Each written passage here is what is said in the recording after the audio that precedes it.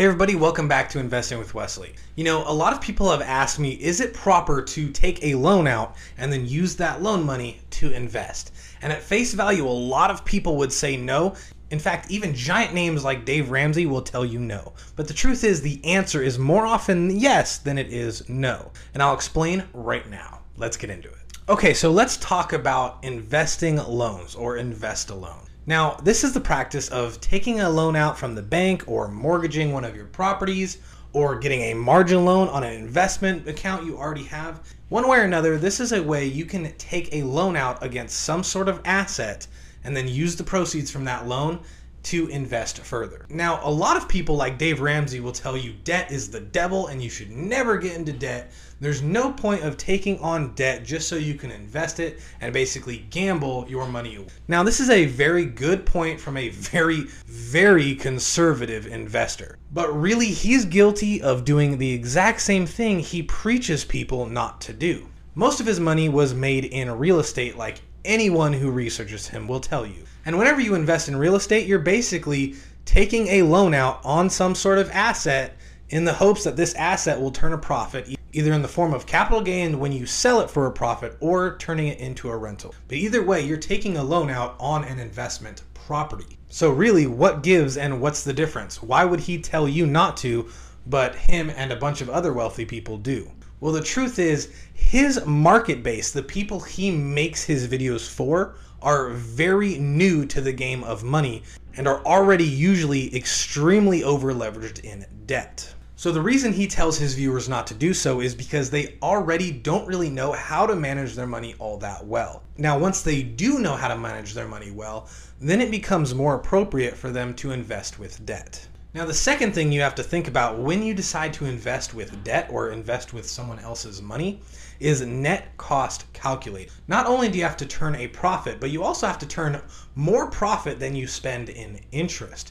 And this is where it becomes extremely hard for you to go to a bank, get a loan, and then invest that money. On average, if you just invested that money directly into the S&P 500, it would grow on average of about 10%. But only if you have extremely good credit will you get a personal loan from a bank for less than 10% in interest. So not only do you have to pay that loan back using your own money, thus lowering the amount of available cash flow you have, but you're also having to pay probably a 7 to 9% interest on that money. And if your investments are only getting a 10% interest, then is all of that effort really worth that extra 1% you'll receive in gain? Probably not. Especially when you factor in the rate of inflation, you would actually take a loss of about 2%. Because on average, the S&P 500, after accounting for inflation, only grows about 7% per year. So if it's only growing on average 7% per year, but you have to pay back interest rate of 7 to 9%, you're actually losing money in the long run. This is why it's very important to think all the way through and do all your calculations before deciding to use other people's money or the bank's money to invest. Now, the spread between profiting and the net cost can be widened one of two ways.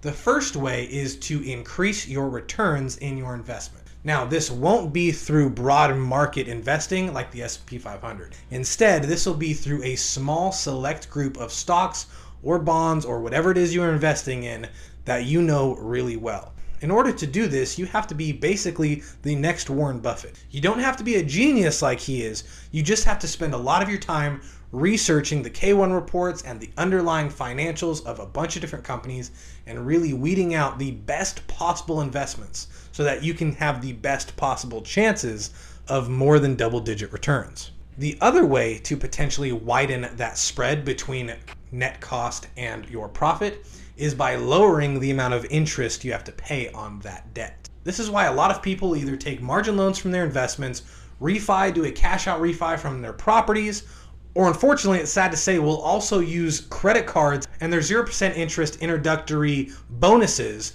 to invest their money. Now, personally, just between me and you, I would never recommend someone use a credit card, even if it's 0% interest, to invest that money. Because you can't guarantee those investments will turn a profit after 1 year. And beyond that 1 year, you start having to pay interest on that money. And as we all know, credit card interest is like 24%. It's some insane number. So why force yourself on a loss while betting on very short-term gains. Never, ever do it. Now, the second thing I would tell you never to do when it comes to investing other people's money is take out student loans and then use that money from a student loan to invest. Now, it may sound crazy to think about, but actually 7 or 8 years ago when Bitcoin was on its very first really big bull run to 20,000, a lot of students were doing this. They were taking student loans and then using that money to invest directly into Bitcoin. Now, if they were smart enough to hold it and to continue to hold it into the future, they probably would have turned a very significant profit. But if you don't have the courage to hold during the bear markets and hold during the downtimes, then you're opening yourself up to an extreme loss that will never go away until you pay it back. Student loans are one of the only loans out there that won't even go away if you file bankruptcy. No matter what, unless you pass away, you're going to pay those student loans back. So it is never wise to use student loans to invest that money. Plus, I'm pretty sure it's also illegal to use student loans for any other funding that's not for school. So let's go back to talking about either the mortgage way of investing or the margin loan way of investing. Both of those are extremely viable and legal ways to invest other people's money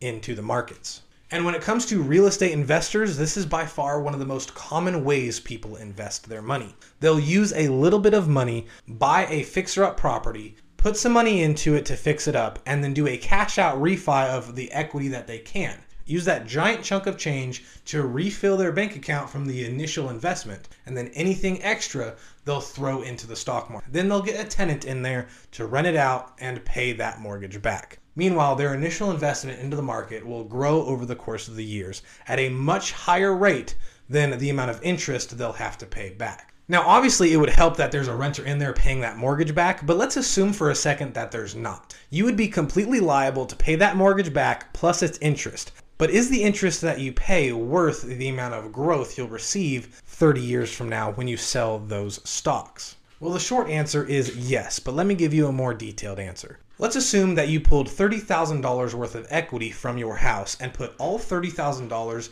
into the S&P 500, the broad overall way to invest in the American stock market. Now, we already discussed that it grows on an average of 10% per year. Meanwhile, the interest you owe on this mortgage is at a 2.5% interest rate. Now, just talking about this $30,000, over the course of this mortgage, this 30-year mortgage, you'd pay back about double what you took out. So yes, you pay back the $30,000 you took out, plus an additional $30,000 in interest. But because you invested that initial $30,000, let's talk about what that's grown into in the same 30-year time period. In the same 30-year time period, because it's getting 10% instead of the 2.5%, your initial $30,000 that you invested would have grown all the way into almost $600,000. So yes, although you'd have to pay an additional $30,000 towards interest for a total of $60,000, to have your initial $30,000 be almost worth $600,000, it's extremely wise of you to invest that loan into the market. And obviously that profit spread only gets larger when you have a tenant in there paying down that mortgage plus its interest. This is why Dave Ramsey and other wealthy real estate investors invest with other people's money. They know the money game, they know exactly what they're doing, and they know how to calculate the net cost of their investments. Like I said, at the end of the day, the short answer is yes. Everyone should invest with other people's money and keep on to the money they have for themselves to increase cash flow. But the devil's in the details, and you should only do this if you can get an extremely low interest rate on the loan or can guarantee somehow a very large return in profit. If you can't guarantee a greater return and you also can't guarantee to get less than a 3% interest in this loan, then it's not worth investing someone else's money. I hope you got value from this video. If you did, please remember to like and subscribe because it really helps the YouTube algorithm push this channel out there. I have a dedicated Facebook and Instagram account. I don't post there too often, but if you ever had a question, comment, or just wanted something addressed, that'd be a great place to reach me because the YouTube comment feed can get a little confusing and chaotic at sometimes. Either way though, the choice is yours, and I'll see you in the next episode.